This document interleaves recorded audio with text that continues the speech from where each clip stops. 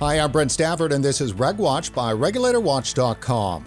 Joining us today for a quick reaction to Canada's new federal excise tax on nicotine vaping products is Clive Bates, tobacco control policy expert and former director of Action on Smoking and Health UK. Clive, thanks for coming back on the show.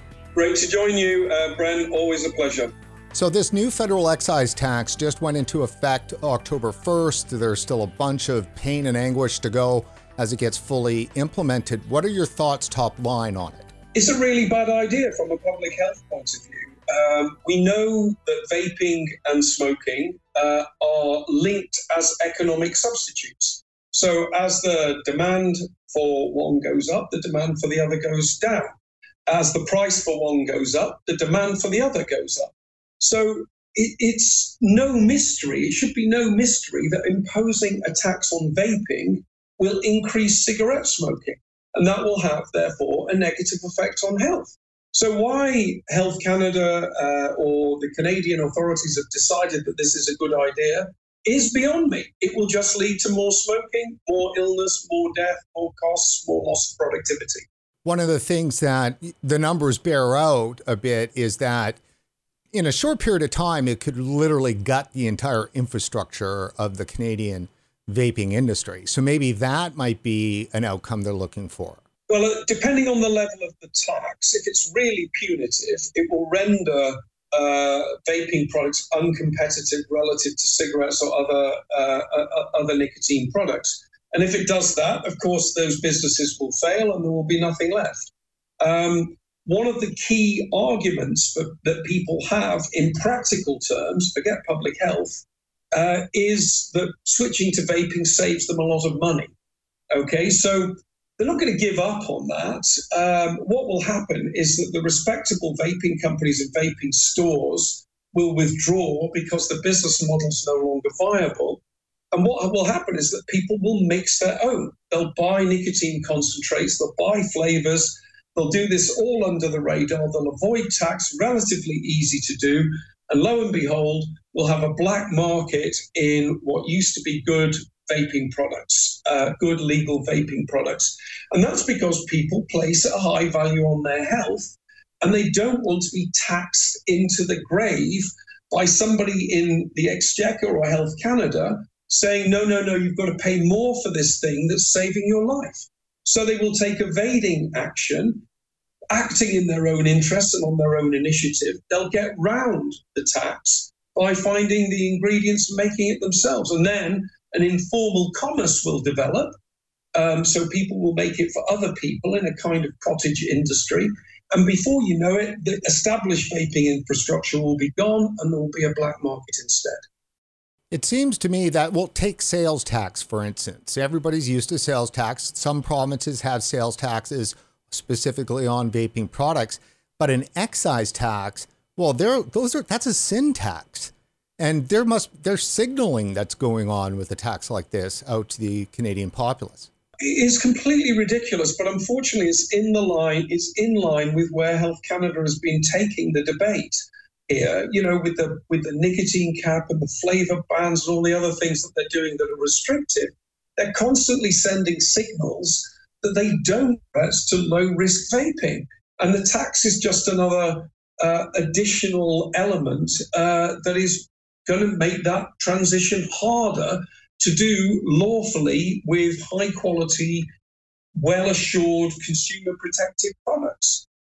So either people will jump back to smoking because it's too much hassle and too expensive, or they'll jump into a more dangerous informal vaping market in which people are buying liquids overseas, maybe importing them or mixing their own or buying nicotine concentrate, mix their own. It's a really bad idea. They should really just let the vaping industry do its work on the cigarette industry and reap the benefits of that instead of intervening all the time to make a mess of it and make it more difficult. Our viewers in Canada have a lot of esteem for you, Clive. They know that you have been watching the market here and the growth of vaping products for a long time. Are you surprised about what's happened here in Canada? And if so, how so? Brent, it's exasperating, to be honest.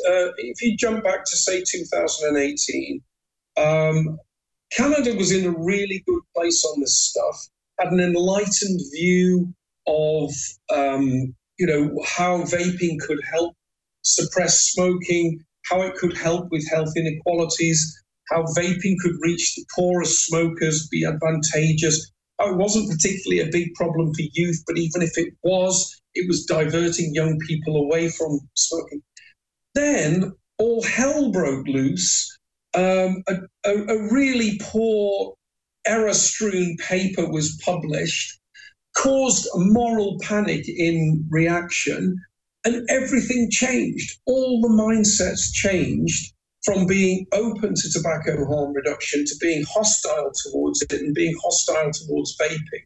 And I date the change in the approach in Canada back to that paper, which frankly is so terrible, should have been retracted and actually has been corrected because it was so full of errors. And I'm afraid Canada has yet to come back off the ropes, bounce back and get back to where it was in 2018 before, which was in a much more sensible and much more sane position than it is now. In a way, that paper was Canada's version of EVALI.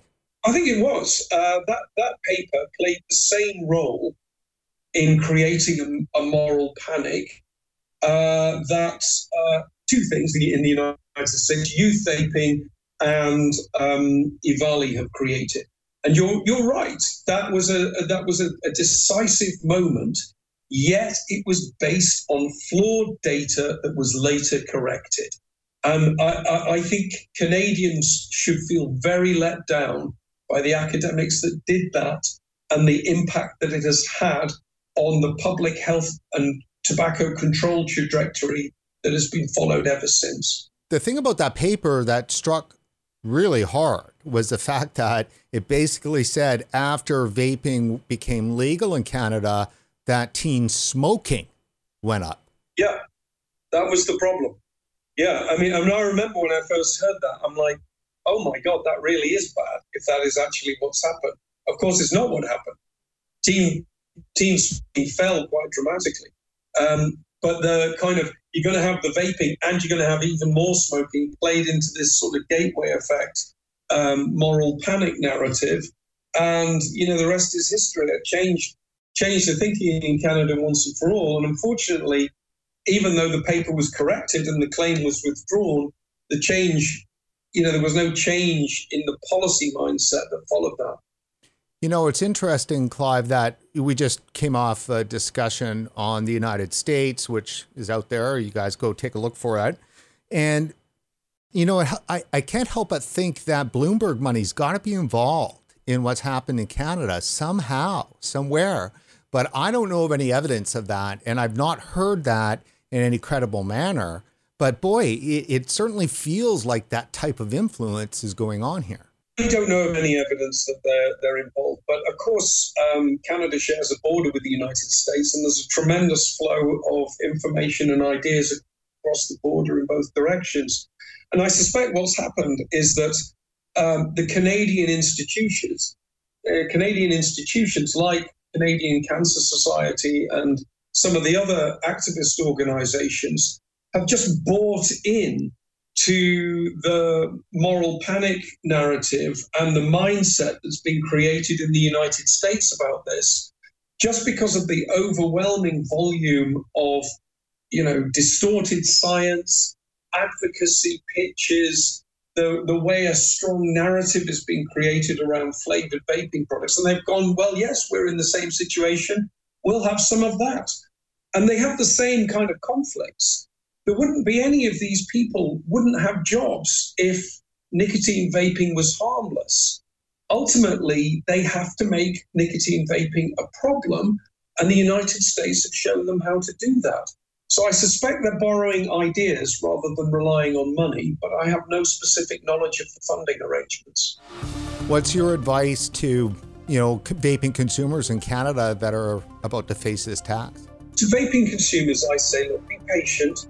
Keep making your case, keep telling your story, keep explaining what it means for you, what it's meant for your family, what you know about other people, how it's playing out in the community, often with the poorest and most disadvantaged people. When you describe what actually happens in practice, it cuts through in a way that politicians can understand, in a way that 1,000 graphs and odds ratios and statistical calculations don't. And you've got to remember that the statistics is behind you as well. It's just harder to explain. But the stories, the narratives, the understanding of what's actually happening to real people on the ground and how it's changed their life for the better, that's the most compelling evidence in my view. Now, people will dismiss it as anecdotes, but when you have 1,000, 10,000 anecdotes, that's evidence. That's people telling you that this works when this did. And really, public health people should be capable and willing and curious enough to listen to that and act accordingly. And maybe one day they will.